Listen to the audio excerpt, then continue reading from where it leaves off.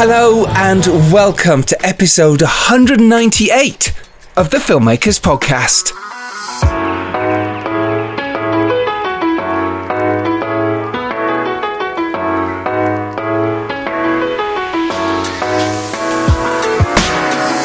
This is a podcast where we talk filmmaking from indie film to studio films and everything in between. How to get them made, how to make them, and how to try not to F it up, in our very, very humble opinion. I am Giles Alderson. I'm a writer, director, and a producer. And I'm Lucinda Rose Thackeray, owner of Picture Perfect, and I am an independent film producer.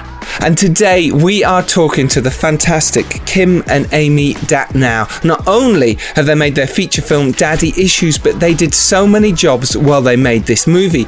Amy was the writer. She worked in the art department, she did costumes, and she produced the movie, whereas Kim, she was the lead actress and she also produced the movie, as well as doing many other jobs while making this movie Daddy Issues, which is out now and has an amazing release strategy. What else did you learn from Amy and Kim, and what can the audience learn from this, Lucinda? Well, two very interesting points, actually. They spoke about how the sound effects made such a difference to a movie, and also very interesting on how they raised the finance for this. Yes, absolutely. I think that's going to be amazing for our listeners to hear, for you wonderful people to hear. They also talk about how they got their private investment, how each project is a mini business, how they did their pitch decks, and dealing with contracts and sales agents. It is a really cool episode. The girls are so much fun. We had issues with sound. The sound makes such a difference to a movie. It does. But we personally had issues with Zoom, so we tried to go on Zoom at first, and then we went on Squadcast. That messed up. We went back to Zoom. So bear with us if the sound is a little bit all over the place, but it's still a wonderful episode and you will learn loads from this. Myself and Lucinda do sit down and have a wonderful chat with them. But Lucinda, you have just wrapped your movie Confession literally a couple of weeks ago. We have. Congratulations. Thank you very much. How kind of you. Yeah, it was pleasure.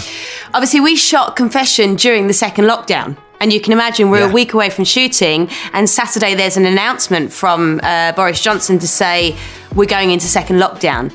So on the Saturday night, I had numerous emails from all different departments. Are we still going ahead? Well, of course we are. We're still going ahead. Yeah. We lost our accommodation. We lost some of our locations.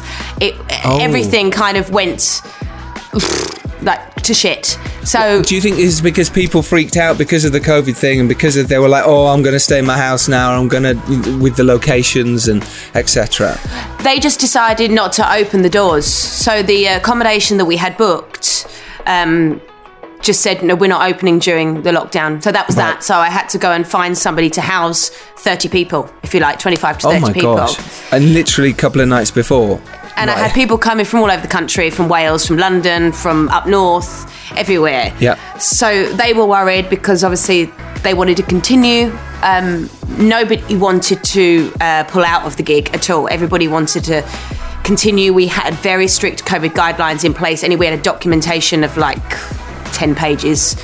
Everything was in place, so there was no reason not to continue. But there was extra stress obviously added for myself and Jeet Thackeray, the other producer, and obviously the director. But it went very successfully. I sighed a huge relief when we wrapped to go, oh my God, we kept everybody safe.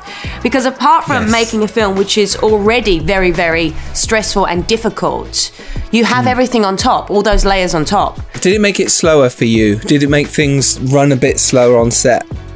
Or once things had got moving, was it similar to normal? Well, we were all bubbling together, obviously, in the accommodation, and we bubbled all the different departments. So the camera team didn't really need to step into the space of the production design team.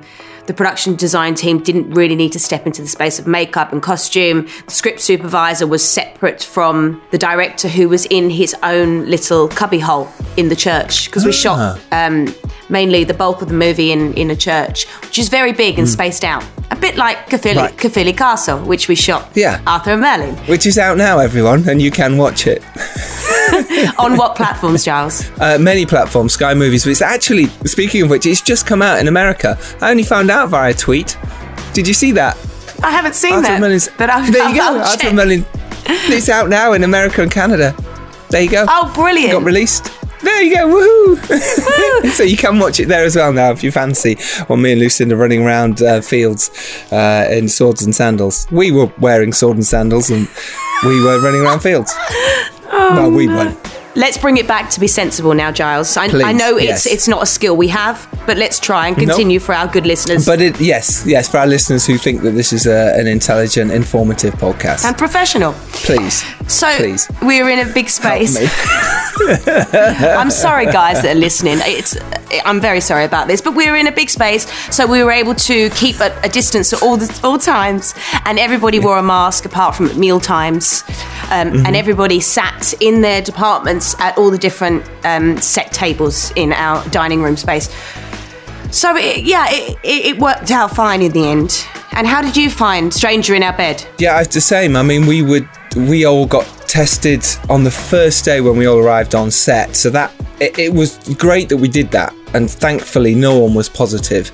Everyone got negative, which means they were positive. It's a weird thing, isn't it? It's a double positive, double negative thing where you're actually negative, but that means it's positive. So anyway, and that was really great that no one had it, which meant we could carry on with our day, but it meant that on that first day I'd lost an hour. We couldn't move anything in, all that kind of stuff. And when you're on a tight schedule anyway, and you're kind of moving from one room to the next in this big manor house we were at first, it can slow you down, but it was great. It was kind of like being on a normal set, but you just had to communicate much more with your eyes. You had to communicate much louder with your voice. You had to be very clear, and people were very respectful of other people, and that was really lovely to see.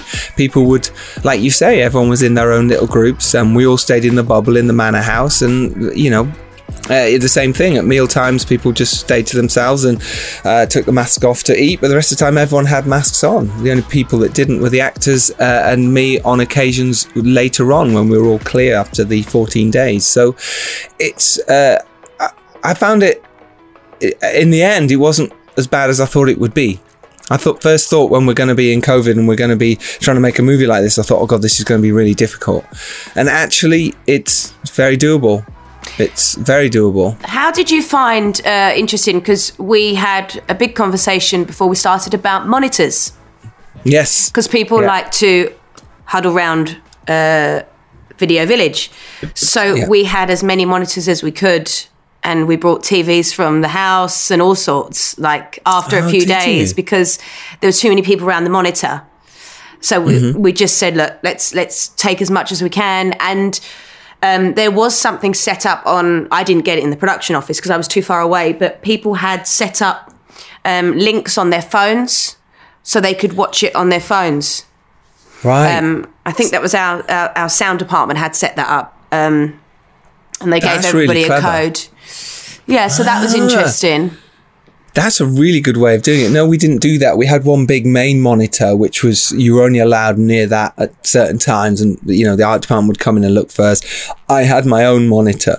But like I say, after well, of course, yeah, I'm big time. But after, the 14 days and no one has it, it changes things. It does change the situation. But everyone, again, was very respectful of that and stayed away. And only people were allowed to see who were allowed to see at certain times. And that was very well managed and very well organized. But to be honest, I found the whole thing really incredible. Making a film right now, both of us, the fact that we've done that, you with Confession, me with The Stranger in Our Bed, is an incredible feat. And to be honest, I found myself ridiculously grateful that we've actually managed to do that, and we created work for people, not me necessarily, but you certainly with yours. And I think you should be commended for that. And I think my team of Terry Dwyer and Dean Fisher should be commended for that, because I think getting anyone work at this stage, and like I say, I feel humbled and massively grateful to be working as a director right now. And now I'm going into post in the edit, and I'll still be working. And as much as it's amazing I'm making a movie, I also feel it's a weird feeling, because we're talking on this podcast about making films, and we're lucky enough to make films, and so many people out there aren't, and they're going to struggle because of COVID and how difficult it is. And I don't know, there was something about that hit me after we wrapped on literally 2 days ago, and I had this amazing elation and this amazing feeling the next morning when I woke up I felt really great. But then something else hit me, which was, oh my God, how lucky am I? How grateful should I be for this? And yeah, massively. I honestly feel like, wow, how lucky am I to be doing this? I don't know if you felt that way. And I know you create your own work, I do, but you've done amazingly well. Interesting to obviously hear what you've said about it. I think because it was so much on my brain the whole time, and I was so aware of keeping everybody safe, that at the end I just went, oh my God, thank God. And that was it. It was a relief that everybody was healthy. Yes. But hearing what you've said about what an achievement it is, I suppose I hadn't had time to reflect on that. I am a little bit more now that the dust has settled and we've all rested and things. I suppose what I am thinking about since hearing the latest announcement, obviously prior to Christmas, about numbers rising is how will we survive next year, keeping everybody safe? And are the guidelines going to be stricter? I know that they've extended the restart scheme. Yeah, which is incredible. Great. Yeah. And insurance schemes is great. You know, there's 500 billion has been pumped in. It was 500 billion, wasn't it? And that's incredible for insurance, for filming. So, and as soon as I get more news next week, I'll fill you guys in. If I know anything more, if I hear anything, I'll definitely let everyone know. Yeah, so I don't know how it's going to be next year because we've both got projects that hopefully are going early next year, and we want to make sure that we can do them safely and in the right way and make sure everyone is safe. There's also a big contingency that executives now have to, or producers and executives have to discuss constantly about having that COVID budget line.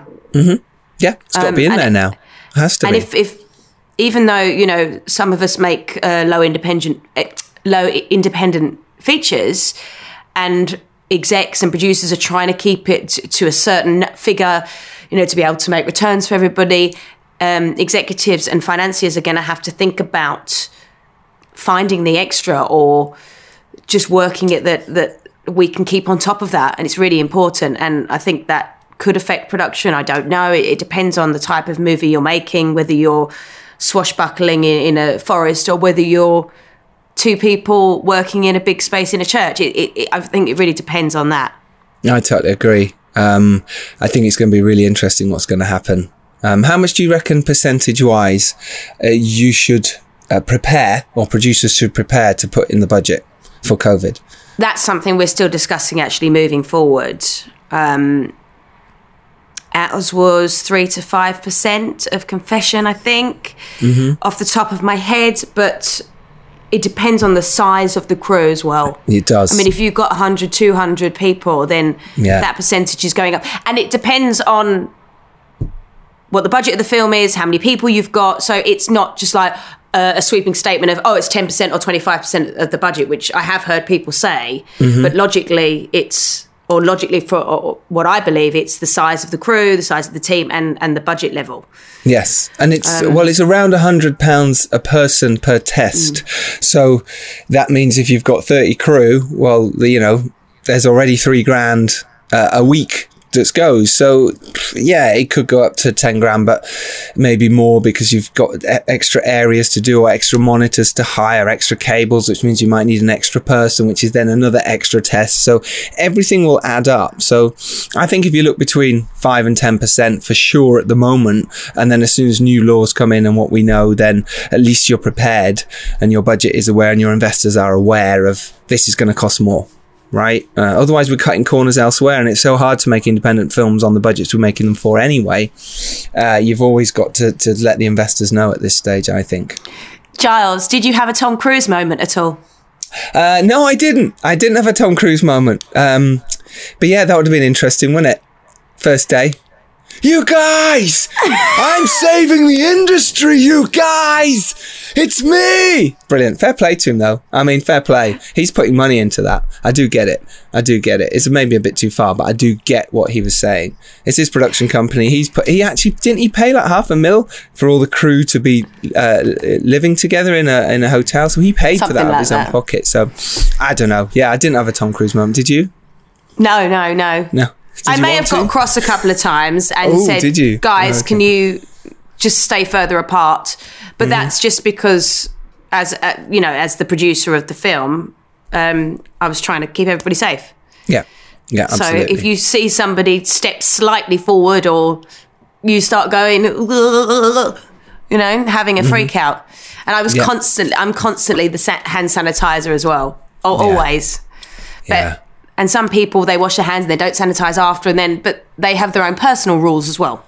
We are next week, everyone. We are doing a very special Christmas type quiz get together, talk about filmmaking, talk about a year in COVID and film with pretty much all the hosts who have co-hosted with you and with me this year. So it's going to be myself, Dom, I think Phil Hawkins is coming, Dan Richardson, Christian James, Lucinda, I think Matt and Tori, if they can get a mic together, Ian Sharp.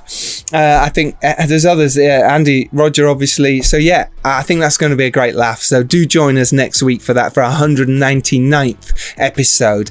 And the week after is our 200th episode, January the 5th. Do join us. We have recorded already with our very special guest, of which I'm going to tell you who it is next week.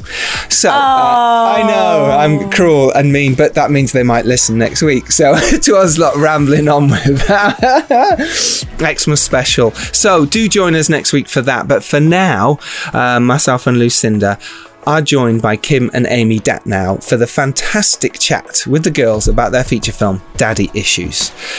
Do enjoy.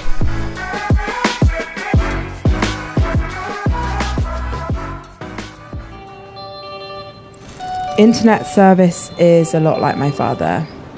It doesn't do what it promises and then dies. What? What are you doing here? You're living in your dead boss's old house, pretending that you're going to renovate the deck. I'm going to renovate the deck.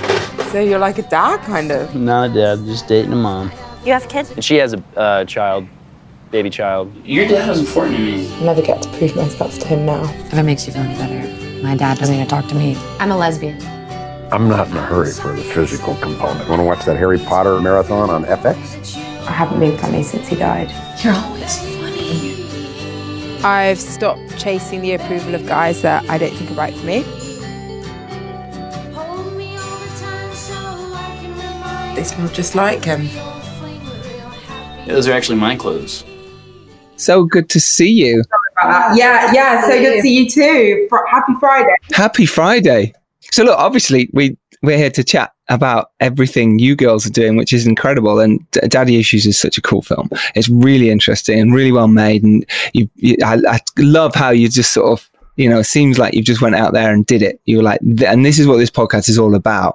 It's people like yourselves just going out there and doing it. And it's what I try and inspire on this podcast. So how did you start? Why did you go set out on this journey? Wow. We were living apart from each other, and then our father sadly passed away. And we'd talk about how it kind of affected our dating lives, and kind of joke about the relationship you have with your dad and how does it affect modern dating, how does it affect you in relationships, and we were interested to make a film about that subject. Yeah, like Amy would always call me up and I'd always call her up, and we'd always talk about dating mishaps, with like modern, all the apps and things. And I remember calling her up once and telling her about this guy I met at uni, and then she was like, what's his name? And I looked through my phone and it was like, the guy I walked up the hill with, Dan, so it's like, all that kind of modern day millennial kind of life, basically. Swipe culture as is modern day. Swipe culture. It's so funny. I'm not involved in that, and neither's Lucinda. It's like we just missed the boat on it, totally. It skipped, because we're both married, it skipped our kind of dating generation, didn't it? I still hear stories from my girlfriends, and the dating scene sounds like horrifically difficult compared to maybe when we were younger.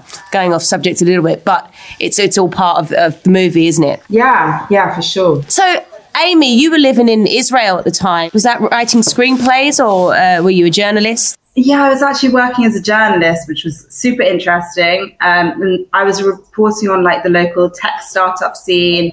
It's really, really great time. I loved it there. Yeah, I've been there a few times. I've been on holiday many times. It's an amazing place to visit, and it's so not what people think. And it's just so creative and fun. And I think per capita, I think it's 50% people are vegan there as well, which to me is like, it's music to my ears. And there's just so much going on creatively. And I think that was really interesting. Were you always creating stuff there as well? Were you always thinking, okay, that I want to make something? But it's such an inspiring place because the majority of people are doing startups. If you go to a bar, it's like you meet someone and everyone's in a startup. So it's like so creative and really creative and invigorating. I found it. I was in Los Angeles actually at the time, and I remember, I was having a much different life to Amy, like living the like almost high life in LA. I remember going to this party of this guy that had just won an Oscar. So he had got a bit of money, so he had bought a place in the Hollywood Hills. And I remember just going into the house, and it was this huge like industry party with loads of celebs there. And he had no furniture in the house, but just his Oscar on his mantelpiece. Amazing. I went down to his room where he composes all the music, and it was like, that feeling where you're like, I've arrived in Hollywood. It was moment. What made you go over there in the first place? Because obviously you got your stand-up, you're doing your comedy, and you're doing lovely bits of acting here and there. What was your reason to go over in the first place? I had work out there. I was doing some acting work on a few TV shows, and then I sort of was in other people's projects, which I absolutely loved, and I was in some really, really great TV shows, like quite big ones. And then I got involved in the indie film world and helped out on set with a couple of friends' productions, and just absolutely loved the production element of it, and actually being able to tell stories that I was really passionate about. And collaborate with people that were similar. So I've always been quite entrepreneurial. So to me, that appealed more than working on massive sets.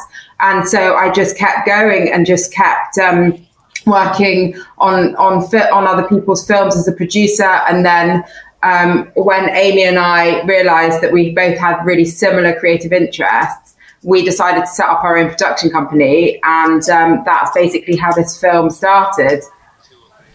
And this is your first, isn't it?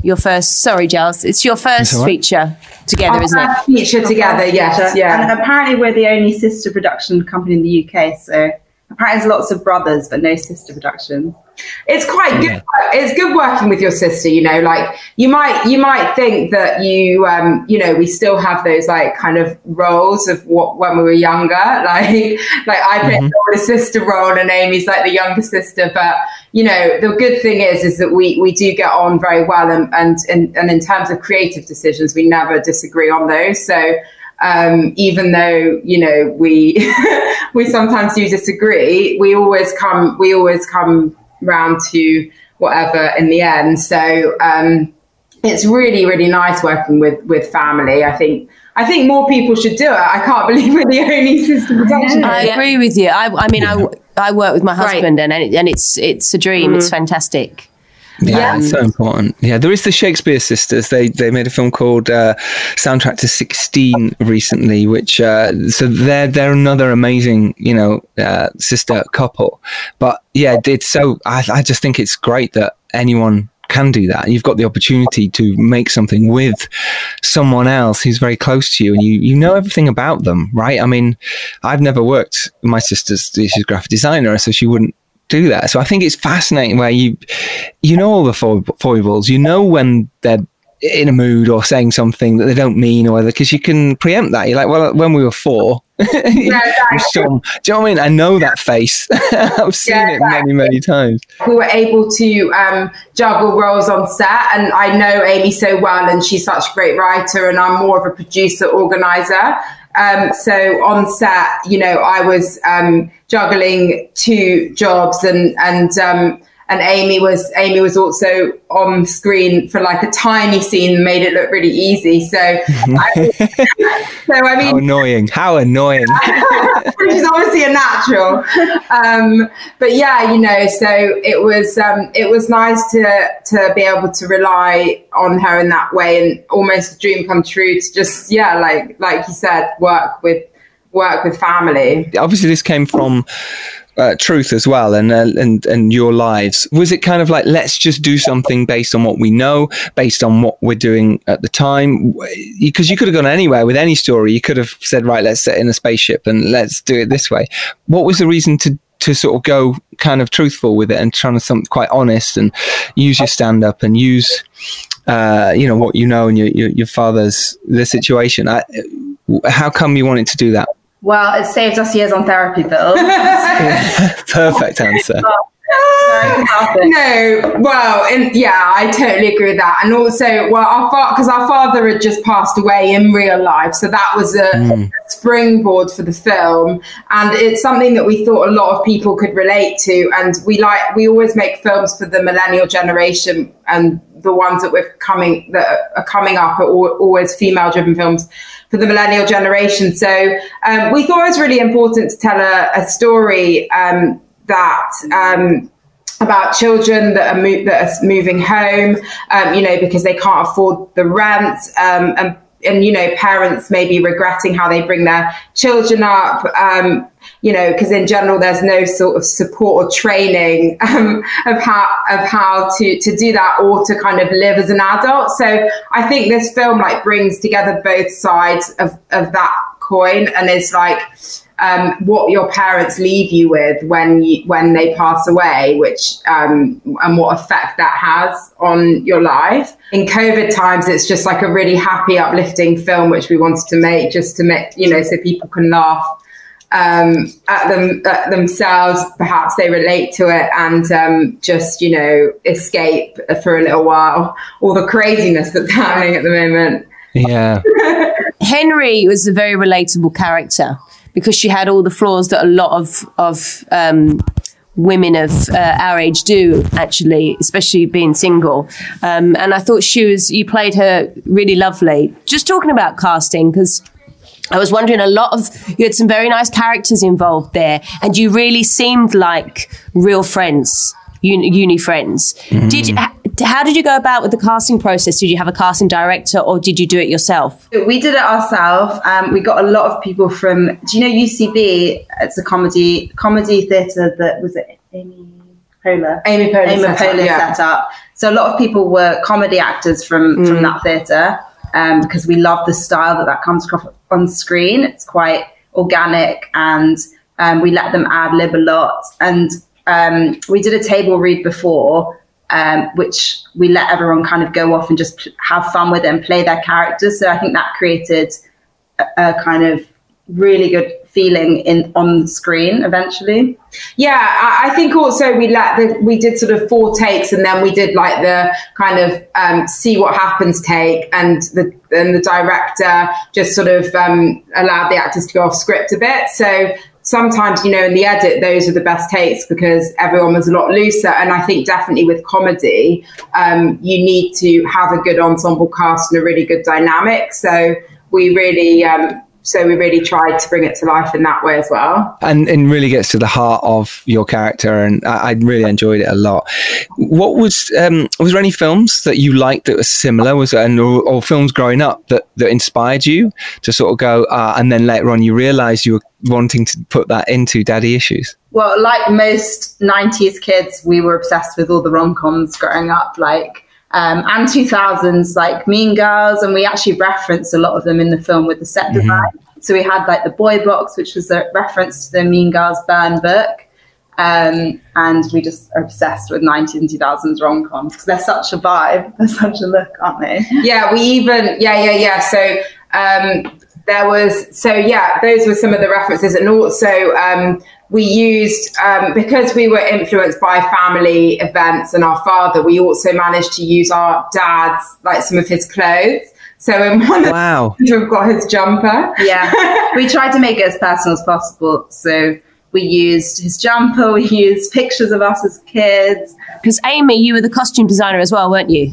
Because you had lots of, it's amazing because you both had so many different hats. Obviously, Kimberley, you were the leads and you were producing and also part of the script. And Amy, obviously, writing, costume. Yeah, art department as well. Everything. Was that something you set out to do? You were like, or was it just necessity? I love, art direction, but it was necessity because when you're making a smaller a smaller size production, you have to like go and put a lot of different hats on. But I think we pulled it off all right. You did. It was great. Yeah. I mean, it really does prove that you can do it and juggle a lot of different hats. But I think we also kind of sat down and had meetings with the director about sort of the color palette of the film, and we had a lot of references. Yeah, like from Lena Dunham's work. I don't know if you know Frances Ha, the Mumblecore movie. Yeah, Frances Ha's great. Yeah, such a good film, isn't it? Mm-hmm. And we sourced a lot from like Topshop and things, and luckily they had just opened up in LA, so we were able to like get what we loved there when we were there, and didn't have to bring it all over. So that saved some. Yeah, that would have saved a bit, and then you can take them back at the end. Keep some of the tags on, and then maybe you can take them. That's terrible, Giles. That's terrible things to say. It's filmmaking, right? You got to do whatever you can to keep money in. If you could spend that on a Facebook ad or whatever for the film. Yeah, there were certain little things that we did that did save us money, but we actually also had a really good art director who made all the props on the set and made a bottle of wine that had the director's name on it that we used. Yeah, that's cool. Yeah. And like really subtle things that when we watch it, we're like, oh, you can a little joke to us. Personal. That's nice. And it was Laura Holiday was your director. How did you get her involved? But she's American, right? So did you bring her in from when you were over in LA? How did you meet? We basically met her through people that we knew in UCB, and we were just interviewing quite a number of people, and she just had the same love of our references, of our comedy that we were really into. Yeah, and her color palette and her sensibilities were really, really on point with what we wanted to create. So it was literally just putting word out and just basically going through the selection process. And did she bring the DP, Douglas Dugar? Is that right? Yes, yeah, he was really great because we had this style in the film of static shots. So I think there was only 2 shots that we actually had on a camera rig, and one of those was when we did the car scene, and he actually made a whole camera rig for the car. Wow. Which was incredible. Nice. But yeah, so that's very much the style of the film, and we saw some of Laura's and his work together on her showreel, and it looked really good. So that was why we went with him, and they work really well together, which is really important, I think, for a director to be comfortable with the DP. It absolutely is. And if you bring a director on, if they recommend a DP, it's kind of like, yeah, let's really take that seriously. I mean, because it's fascinating. Anyone who makes a movie, it's an amazing achievement. It's so hard. You know how difficult it is. You've done it, and you brilliantly now got a movie out, and it's so cool.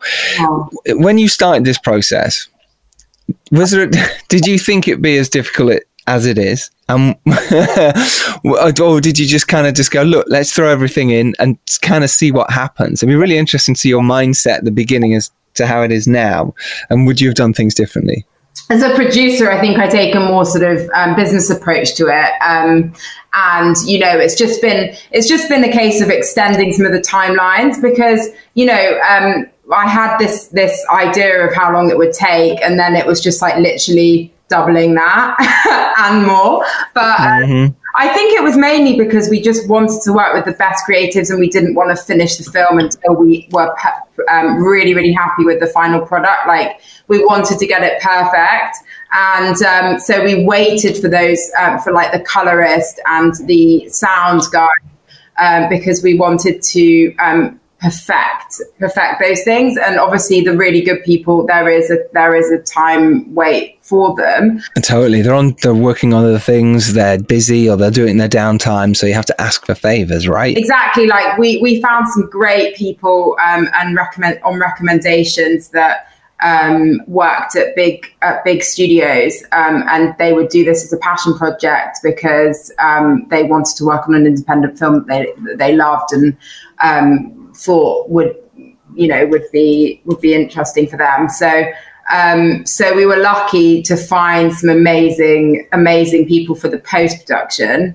And then I think that was the part of it that took a lot longer than I had expected.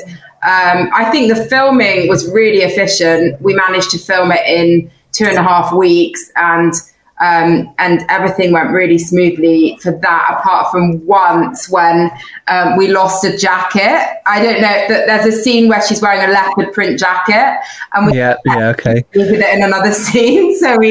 But the jacket didn't exist anymore in the shop. It just fell off. It was just gone. Yeah. And then find a leopard print jacket that looked exactly the same from somewhere else, and that was and then it just wasn't the same leopard. Isn't it funny though? How we as filmmakers go, oh my god, everyone's going to notice this. And so many people probably just didn't even notice. They go, there was something odd about it, but you don't. You kind of, if you're falling in love with the characters and the story, you kind of go with it, right?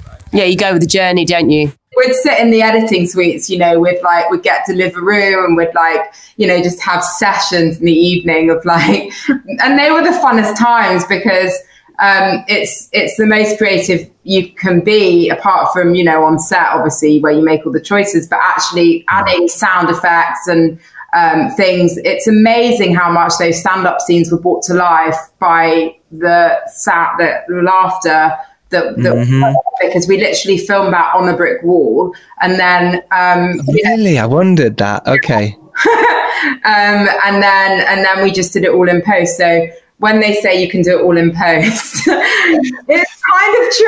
You actually can. You can do a lot. Where did you do all the post? Was it in the UK or in LA? We brought it back to the UK to do the post because we were living mainly in the UK, so it was easier for us. Got you. And I think the UK also, it's really exciting to be part of the film industry in the UK, and I think that there's a lot of new exciting things happening, and we have such a good talent pool for colorists and writers, and I think that's one of the things the UK does best, just because we have such good training schemes for people. So I'm really glad we did bring it back, and that we did that a little bit longer on the post. Did Sienna? Did she cut it from her home? Was she editing it in her house? Did you have her own studio, or were you in a post-production facility? We were actually in her house for a bit of it. She did have a place that she was working that we went to a bit, but in her house it was nice and cozy, and we ordered lots of food. She's Italian, so her Italian family, it's amazing coffee, and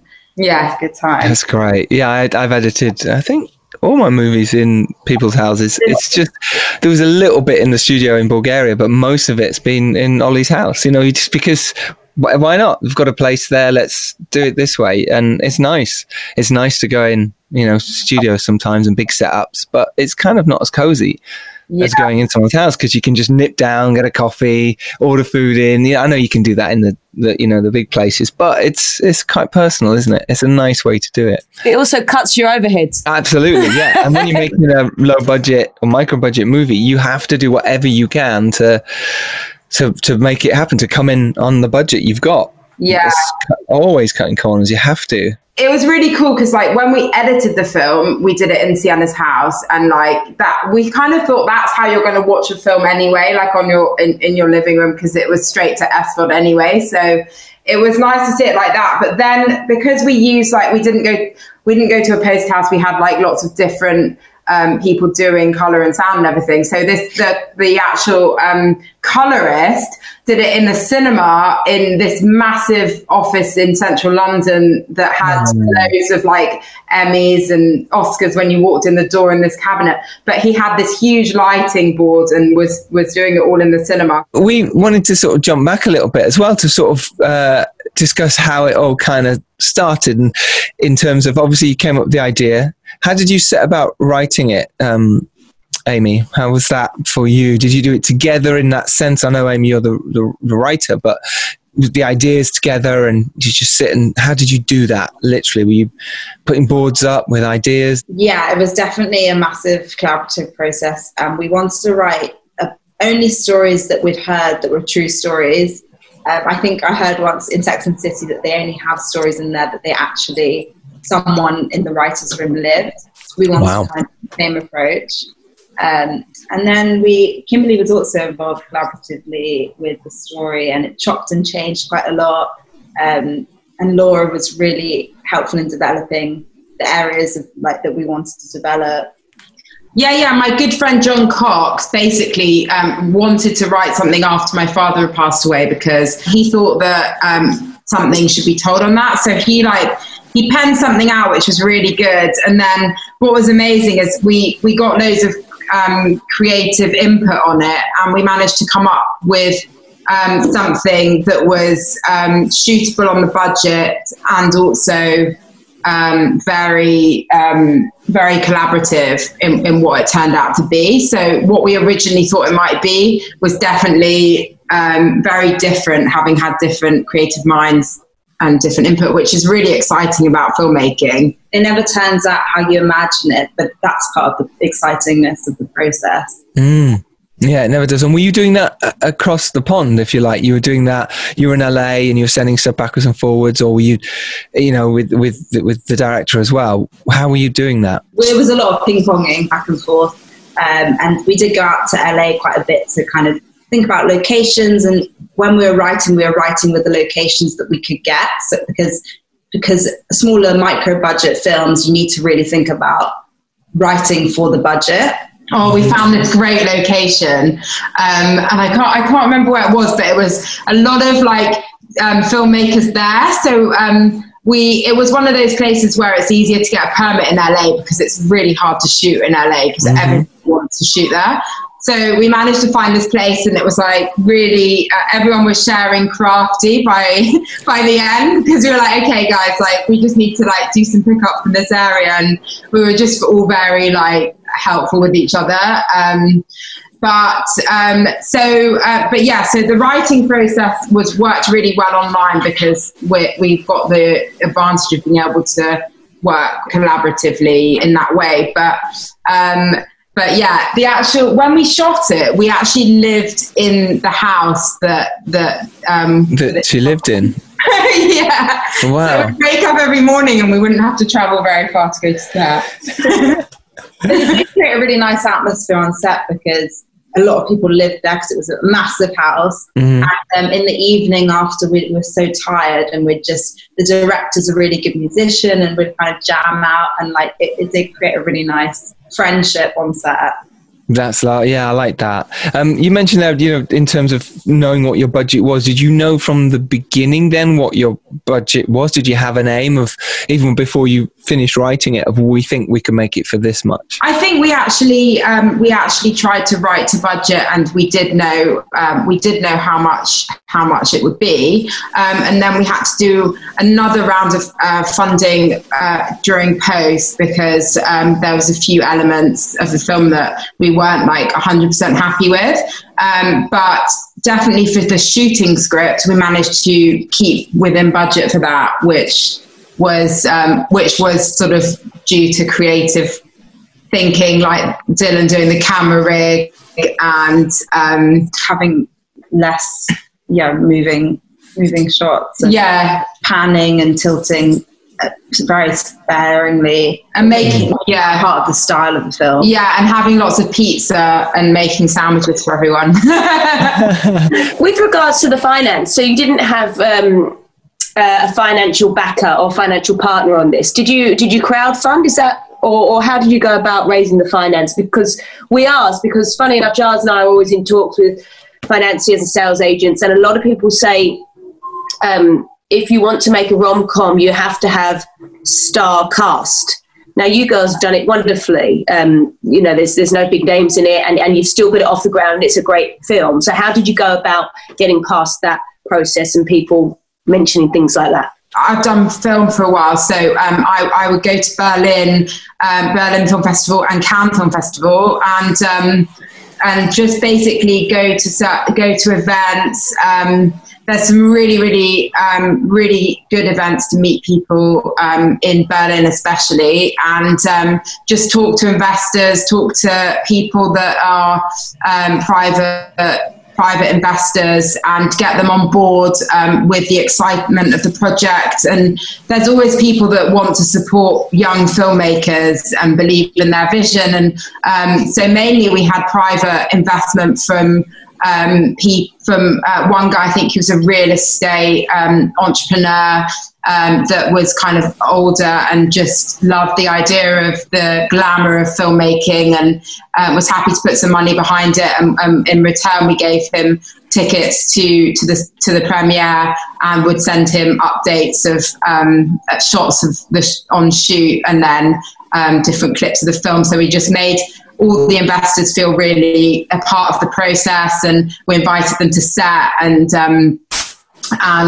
we hope that those will be long-standing relationships. And for the next film, which we're developing at the moment, we're looking forward to going to them with the scripts, and we're keeping in touch with them with the pitch packets and things, just to try to get that extra bit of funding, because I think that the development funding can be really difficult to get, but I think that once now we've made this film, it's hopefully going to be easier. Have the track record as a production company. Totally, yeah.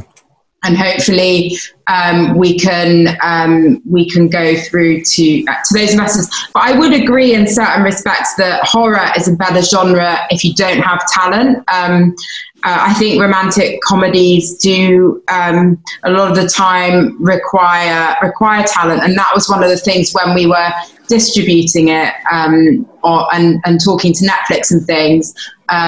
We kind of just missed the bar with that, because I think they were keen to see talent in rom-coms. But at the same time, it's a shame that the industry operates like that. Because yeah, agree. Yeah, because I mean, it doesn't really allow for new talent to come through, and we really wanted to showcase that in this film, because it's actually cooler to be involved with a film where you've got like 5 or 6 people that are up and coming, and then in 10 years time they're really big names, and you're like, oh yeah, we made our film with them. So we had some really great, like Corsica Wilson was in a film, is quite a big indie actress and is quite known in the indie world, and she was in A World, which was shot a few years ago, and she is so talented and has a great look. And you know, I think and Kimmy, who played the girlfriend of Alice, she's now a series regular. So quite a number of the actors are really coming up. And then we also work with Peter Jason, who's a Hollywood legend, who was in Deadwood and Jurassic Park and worked with Meryl Streep and things, and would tell us all these stories about working with Meryl Streep and how good with improvisation she was, and thinking on her feet and things. So it was really cool to work with those like older actors, and these are kind of experiences that you probably wouldn't get if you had more of a star cast. So I think that's great. I think it's a really good attitude, and I think it's inspiring to so many filmmakers listening, and that how you start in this industry is so hard. It's one of those things where you're banging your head against the wall because they say, well, you need cast, or you need money, or you're going to be in it and you're directing it. Well, I don't know. And you're constantly up against that wall, and it's really difficult until you've made one. And then it's slightly easier, but it's still difficult too. It's still difficult. You can make, you know, it's always, you go back to the first stage again. You've finished a movie, but every time you start a new project, you're always starting again. Always. It doesn't matter how good they are. Yeah, always starting again.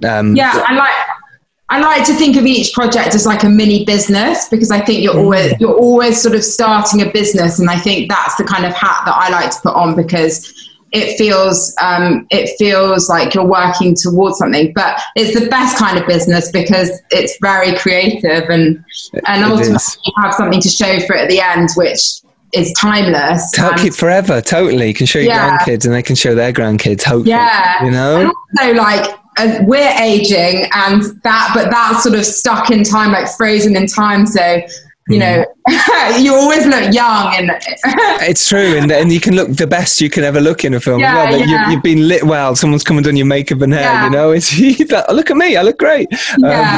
When you mentioned there, but I love the fact that you said it's like everyone's a new mini business. I think that's really interesting and great. When you were pitching to your investors, what did you deliver to them? What did you give to them? Were you just doing it verbally, or were you giving them packs and memorandums and information? It'd just be really interesting to know.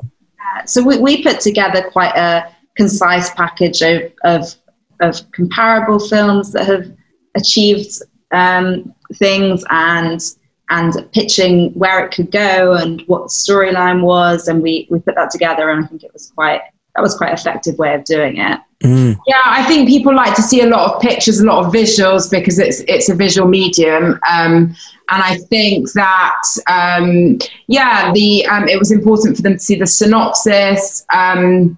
But in general, I think they were just really excited about our enthusiasm for the project, because they were older investors, and they're used to property, or like used to, I don't know, one of the guy was ex-army, and so I mean, that world is very different to our world. So I think there is still a romanticism about filmmaking, to bring them in and get them involved. That's what they wanted. So yeah. It's very true. You're right. And I certainly know that's how I got my first movie made. It wasn't necessarily the project. It was my enthusiasm and my passion for it. And I think that's what everyone should do. You can have the best pack in the world, the best sizzle reel, whatever it is, the best information memorandum with all your budgets and everything done. But if you're not interesting and they don't want to, they've got to want to work with you for the next however many years, and hopefully going on into the future, that's vital. It's so important that you come across well and you're passionate and you care. And when it's your story, you've written it, and you can't help but be enthusiastic about it and put that across. So that must have been really interesting. Was it an easy pitch when you were going? Were you literally going, hey, how did you even approach that kind of vibe? How did you even meet these people? Obviously you said in Berlin, but I really did do like a push to get people interested before I went to Berlin, and sent out the pitch packet, and tried to have phone calls before, because people are meeting a lot of other people in Berlin, and so I think it's important to stand out, and basically we made sure we stood out, because most people don't go actually into the film market themselves as filmmakers and pitch the actual film, but we did. We just went in there really confidently, and people actually appreciated that. We hustled. We did hustle. Yeah. You've got to. It's so important. But if you don't hustle, no one's going to do it for you. And this is what filmmakers seem to forget sometimes. They go, why isn't it happening for me? Why is it? Well, you've got to hustle. You've got to, like you say, turn up at events, turn up at whatever is going on, and say, hello, here's my business card. It might not go anywhere that time, but I've just had an amazing sort of couple of weeks with someone I'd met 10 years ago and didn't think anything of it. And now suddenly it's changed the courses of what I'm doing right now. And these little things that you just put in the work early, and in the long run, these things will pay off, especially if you're making things and you're doing okay. So I like that. I really like that. People appreciate the upfront behaviour as well, and the enthusiasm and the ambition that comes with what filmmakers are about. Because some people are, too polite. Obviously, we must be polite, but to go in and just say, hey, look, we're going to make this movie. This is what we want to do. This is going to be awesome. You need to back it, because we're going to make you loads of money, and it's going to win loads of awards, or whatever you've got to say to get it across the line. Yeah. People really appreciate that. Do you know, I think there was one time when our sales agent was in Cannes, and they did a few film markets, and the ones that were in Europe we tried to go to. And I remember once walking in, and he was pitching our film, and then he was like, "Oh my God, here you go! Like, here's the actress in the film." And I was like, "Oh, I don't know." Like, I just I felt like very sort of overwhelmed that I was suddenly in this position of actually, needing to pitch to the distributor. But, I think ultimately they did buy it. I think it was a Turkish distributor. So I think things like that, just happy accidents. Like, there's so many of those things that happen. Yes. Yeah. And then, in terms of like, meeting someone and then 10 years later it works out, I think that's so common. Like, you meet a director that's amazing, but they're not free at that point. Or, in LA they say you're always working, because everyone's in the industry there, and so you meet so many people that make films, and so it's just really important. Also, I think, after you've made a film or 2 films or 3 films, just to also remember the people that are just starting out, and to always be kind and helpful to those people as well, because there's just so much kindness and giving needed. And, you know, we were lucky enough to meet some people that were also really helpful to us in getting the film off the ground. So in terms of just giving advice rather than money. So I'd say like whatever you can do to pay it forward is always going to come back round.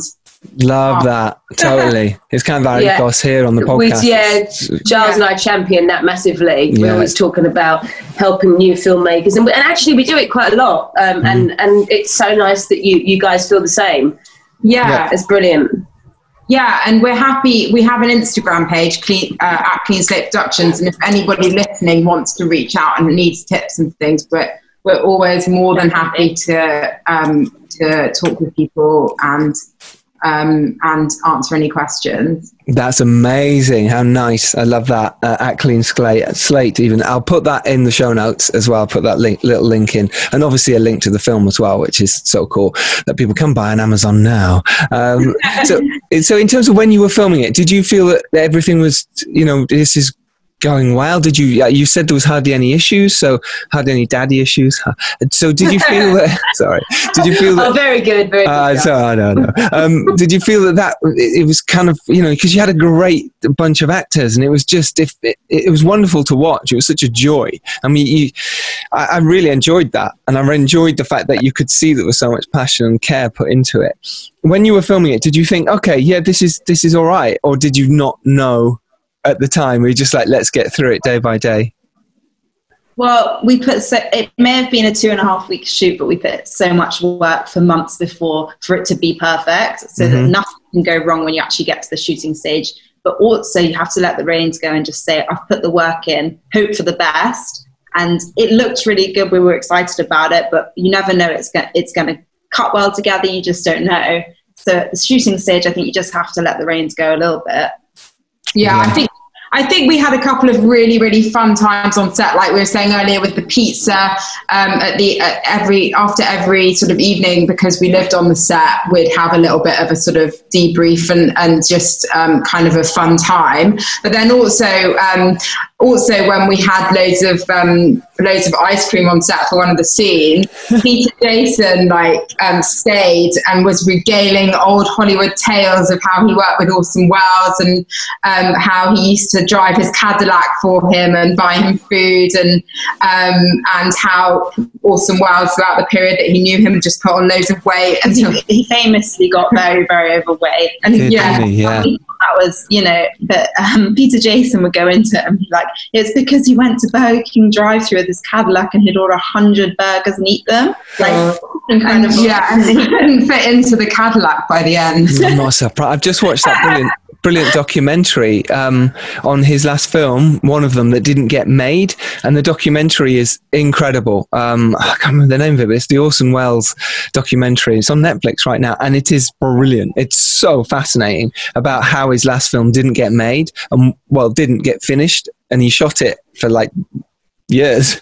And this is Orson Welles. He couldn't get money, it's just really interesting that someone so big and famous literally got himself so big and then sort of anti-famous in the end. We're talking about the process, and nice that we were talking about Orson Welles going on to how he didn't actually get his last film completed. So girls, you said that you had a time frame in mind. Obviously you were waiting for some of the post-production team and the creatives to be able to give you their time. So you waited to get the best you could out of the project. So when you had this time frame to how long it actually took, what was the length of time and what was the difference? I think that the post-production went on about 6 months longer, I think it was mainly because we went with a post-production house because we had a low budget, and I think that there were certain things that we just wanted changed, and because they're such a big factory of films, I mean, they did some really, really great films, and we were really excited to work with them, but I think that they just didn't have the time and we didn't have the budget to be able to give what was needed in order to make it the best product it could be. So then we needed to think of other avenues and be resourceful, as you always need to be as an indie filmmaker, and figure out ways of finding talented people that could do that and spend time on it. And it would be those people that were recommended to us that were working at really big studios that could do it in the evening. So we almost acted as post-production supervisors and actually procured them ourselves in the end.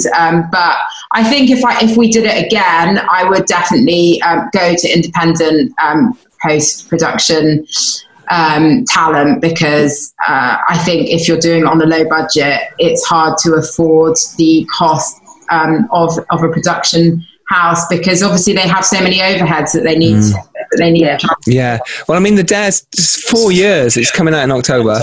4 years from when I first shot it. Talk about The Dare again. I know. I'm dropping it in. I can't help myself. Lucinda always ribs me about that. But that was 4 years. It took that long. You know, it was before we could do pickups, it was a year. So I totally get it when people say, oh, it's taken so long. It's like that. It does seem normal. It's a normal length of time. 4 years is probably pushing it. But 2 years, it just seems to be the way by the time they've actually done the circuits and done the whole, released in different countries and done the cinema runs, and then eventually they're going to come out on DVD somewhere. It's a long process. So, I mean, the fact that you've done it this quickly is amazing. The fact that it's just kind of you lot pushing it and just going, right, come on, we need to do that. And because you could have at any point gone, oh yeah, all right, well, we'll just wait. And the fact that you were knocking on the door going, no, well, let's get this out.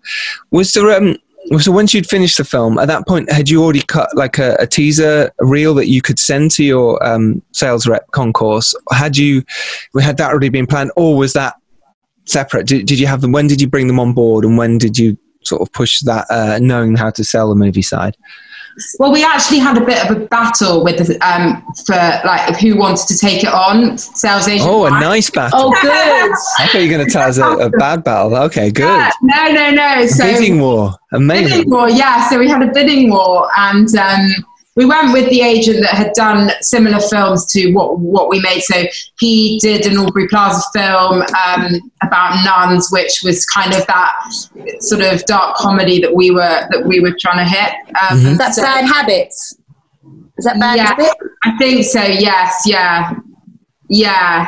So he was a sales agent for that, and he only had a few films on his slate, and he's told us he wasn't going to package his film with other films. So the process of finding a sales agent was quite rigorous, and it actually took a lot of reading through the contract very closely, because so ultimately we were negotiating terms, but we went with the Los Angeles sales agent rather than the New York sales agent, just purely because they had similar content, and we thought that they'd do better for the film than the New York agent that was a bit smaller.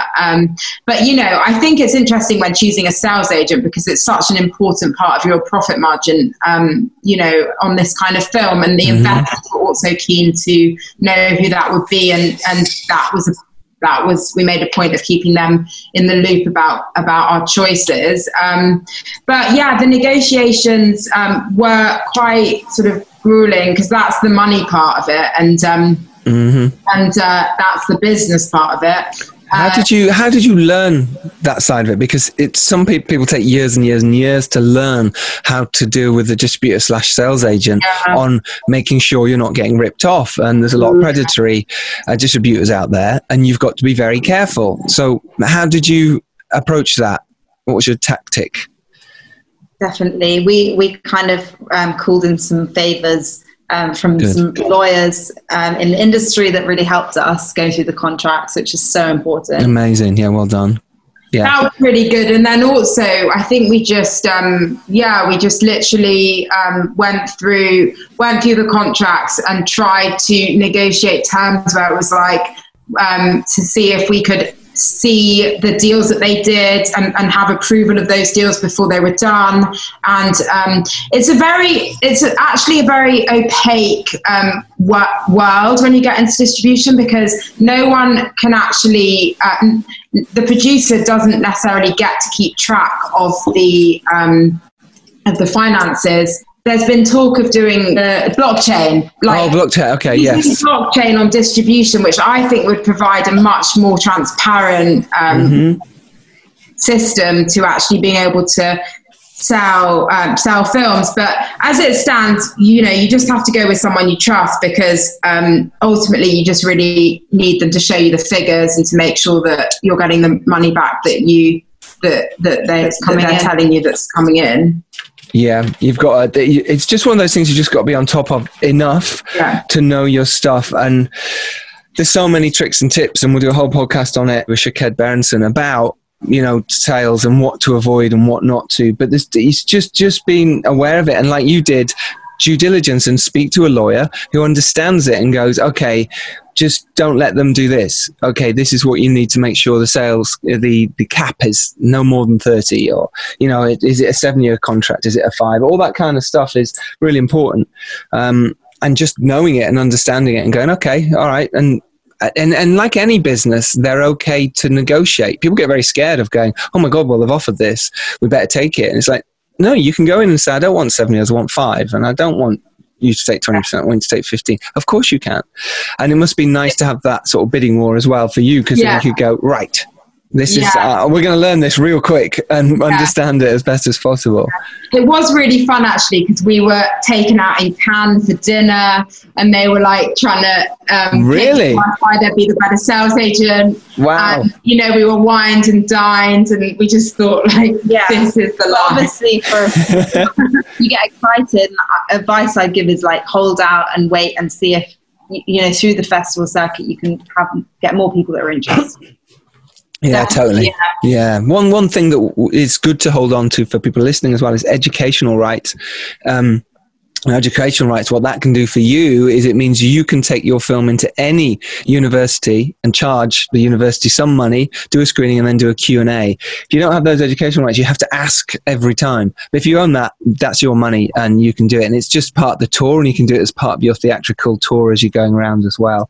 And also another one as well, which I quite like, this little trick, is to own the VHS rights. There's quite a few collectors out there who will take your movie on a VHS, especially horror and especially sci-fi. So if you've got that kind of a movie, then hey, make sure you got those rights. No one wants those rights. They don't want them. So you go, yeah, I'll take them. And then you can sell that every Christmas and just make your own. It's very cheap to do these days. So that's another little tip as a couple. There's loads more coming up. During this sort of lockdown, everything that's happened, and with the film coming out in lockdown, and I've had a film out in lockdown as well, and it's kind of weird. Is there any new habit that either of you have learned that has been useful to your filmmaking? I think this film is about sort of comedy. It's a comedy, and it's sort of about grief and friendship. So I think that in terms of it coming out through lockdown, I think that that's been something for people to grab onto, because in times like this we need to remember good friends and have a laugh.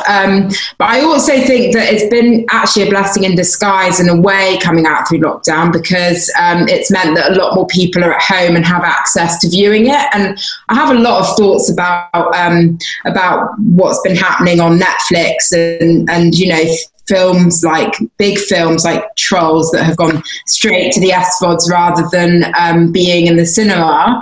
And I think that the industry's sped up by at least 5 years, and become more technologically savvy. And especially Netflix has, being a tech business, just has some interesting models and ways of paying filmmakers on front end deals based on projected views, rather than traditionally it being kind of back end depending on royalty payments. So Netflix has really kind of taken everybody by storm, and I think the lockdown period's really accentuated that.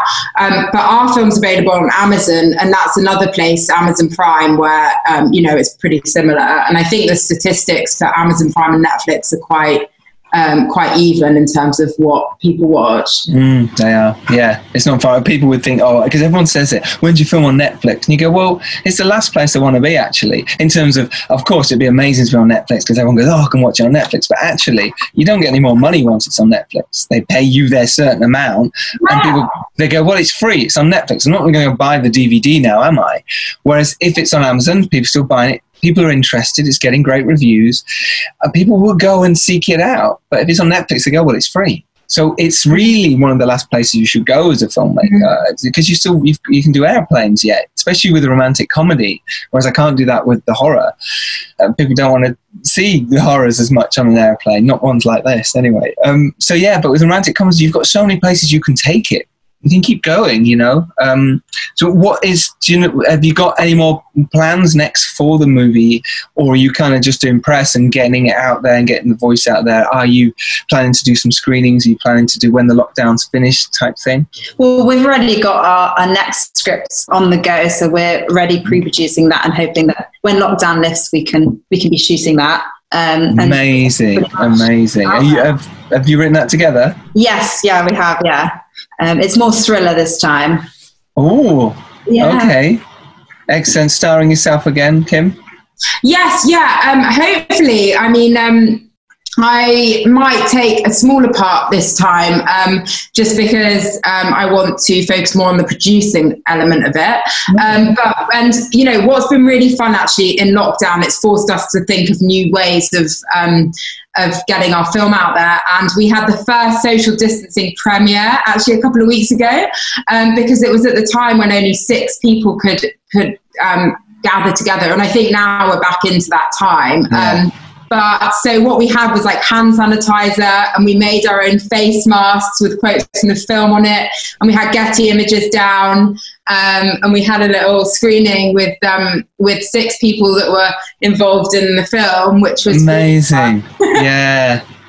So tell us a little bit about the thriller that you're about to embark on. So it's definitely more gory thriller, sexy film about toxic masculinity. Kind of like The Bachelor meets American Psycho. Wow. Brilliant. So it's sort of like about female jealousy, and then how women like band together, but they all end up killing each other. So it's like a kind of bachelor horror version, but it's very funny. It's written. We're going to have Ben Blaine write it, who did a film called Nina Forever, which was so talented, and that film obviously did so well at South by Southwest. I think in terms of just having a production company, it's important to have like a number of projects on the go, just because you never know which one's going to get funding. And so we are very positive about these though, and especially with working with really good people. That's amazing. It's so lovely to hear as well, and I totally agree with you not to just have one project. If you have 3, you can spread out your pain and hurt. When one project falls down or something happens, you can go, it's all right with the other one, let's push on that one for a bit, and then the other one might drive up again. But if you've got one, it hurts too much, man. I've been there. It's horrible. Now I've got about 15 to 20. I thought you said 50. I thought you said 50 then. Yeah, no, there's a lot going on. It's good, it's good.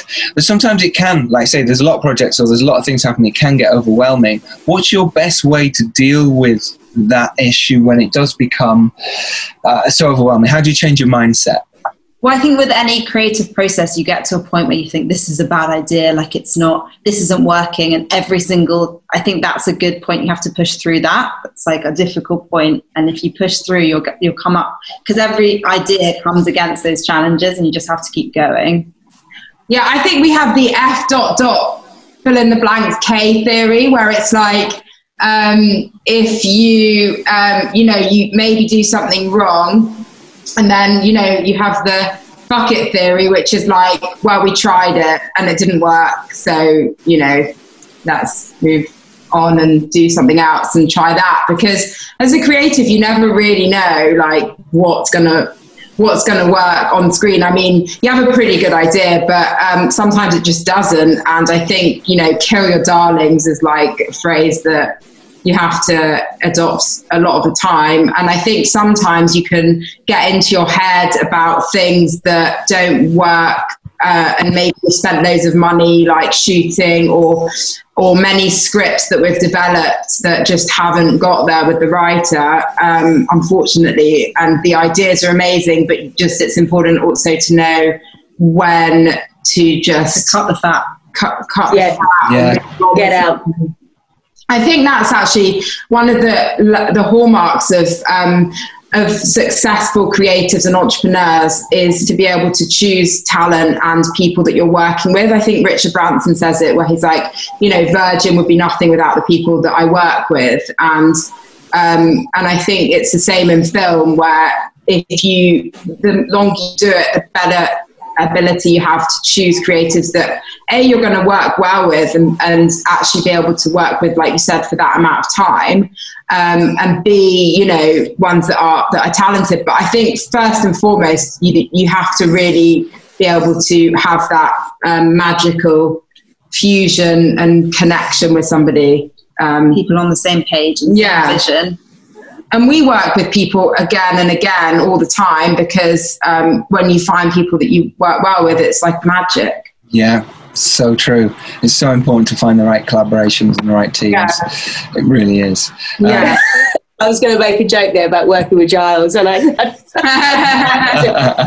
fair play to you for not. I'd have taken it. I'd have been like, yeah, all right. Go on. I thought across the board the performances were fantastic. It was really nice to see. Sometimes in an indie, someone gets through the net who's, you sort of go, well, they're a friend and we gave them a part, whatever. But here it was really nice to see that across the board, and it's very believable and really well made, and huge congratulations for making this kind of a movie. It's really great, and I'm so pleased it's doing well, and I'm so pleased to have met you too, and the fact you're carrying on and making more is amazing and inspiring to so many other filmmakers out there. So well done. Thank you so much. Well, thank you for having us, and I'm also going to check out some of your films which I haven't been able to watch yet. I'd watch The Dare. The Dare's great. It's not out yet, Lucinda. Oh, really? I dare you to watch The Dare. We have a little screener when it's out. Of course you can. Yeah. It's out in 3 weeks. I think 2.5 weeks. God. Are you planning? So you'll probably are you planning to do a social distance premiere? We're now not allowed. Literally the last thing that came through was, no, you can't. But I was pushing for it massively. Yeah. And it's Lionsgate distributing as well, so they would have normally done that, but everyone's being very sort of, we shouldn't do that at the moment, being sensible type thing. What's really cool actually is doing a Zoom screener where or an online screener where everyone's watching at the same time, and then like coming back on and doing a Q&A. Yeah. I think that's actually, a few people have done that. I've been to a few of those, and it's really, they are really well attended, because there's still minimal pubs open and things, and people are still at home. So so that's a good. We might do. I think we might do that. It's one of those things. Yeah, as long as people can watch it at the same time, but then you're sort of playing it on through Zoom or however, and it's not for anyway. I'll work it out. Not as you can't hear those laughs or the booze. Hopefully not. Well, in my film, you're allowed booze. It's the baddie, throwing tomatoes at their own screen. Oh, it's amazing. Where can people find you on the socials then, to say hello and like say your company, and they can come and knock on your door and ask for help? On Instagram, it's at Clean State Productions. And then we're also on Amazon, Daddy Issues. It's the one directed by Laura Holiday. Because weirdly, there's another one came out almost the same time called Daddy Issues. I was like, I know. Yeah. Well, that's a whole nother thing that we could get into. But yeah, the long and the short is that try not to call your film anything that might be a popular title. But, it's also gone in our favour in certain ways. But so it's available on Amazon. It's available on iTunes. And if you're in America, it's available there. Also in Turkey. Where else? Saudi Arabia. We got good distribution across the world. So that's amazing. We have listeners from all over the world. So absolutely, wherever you're in the world, search out Daddy Issues. Absolutely, the Datnow sisters. Just maybe put that in. I'm sure that'll find it. Absolutely. Amazing. Thank you so much, girls. This has been amazing. So much advice and so much inspiration for people. So thank you. Thank you for having us. Thank you. Thanks, ladies. Lucinda, where can we follow you? You can follow me at Lucinda R. Thakra. You can follow me at Charles Alderson, or you can follow the podcast at Filmmakers Pod. Remember, go out there and make your film. You can make it happen. And if you're lucky enough to rise up, it is your duty to send the elevator back down. We will see you next Tuesday. As always, thank you so much for joining us and listening. Be inspired by the girls. Take care, everyone. Bye, girls. Bye. Bye. Bye.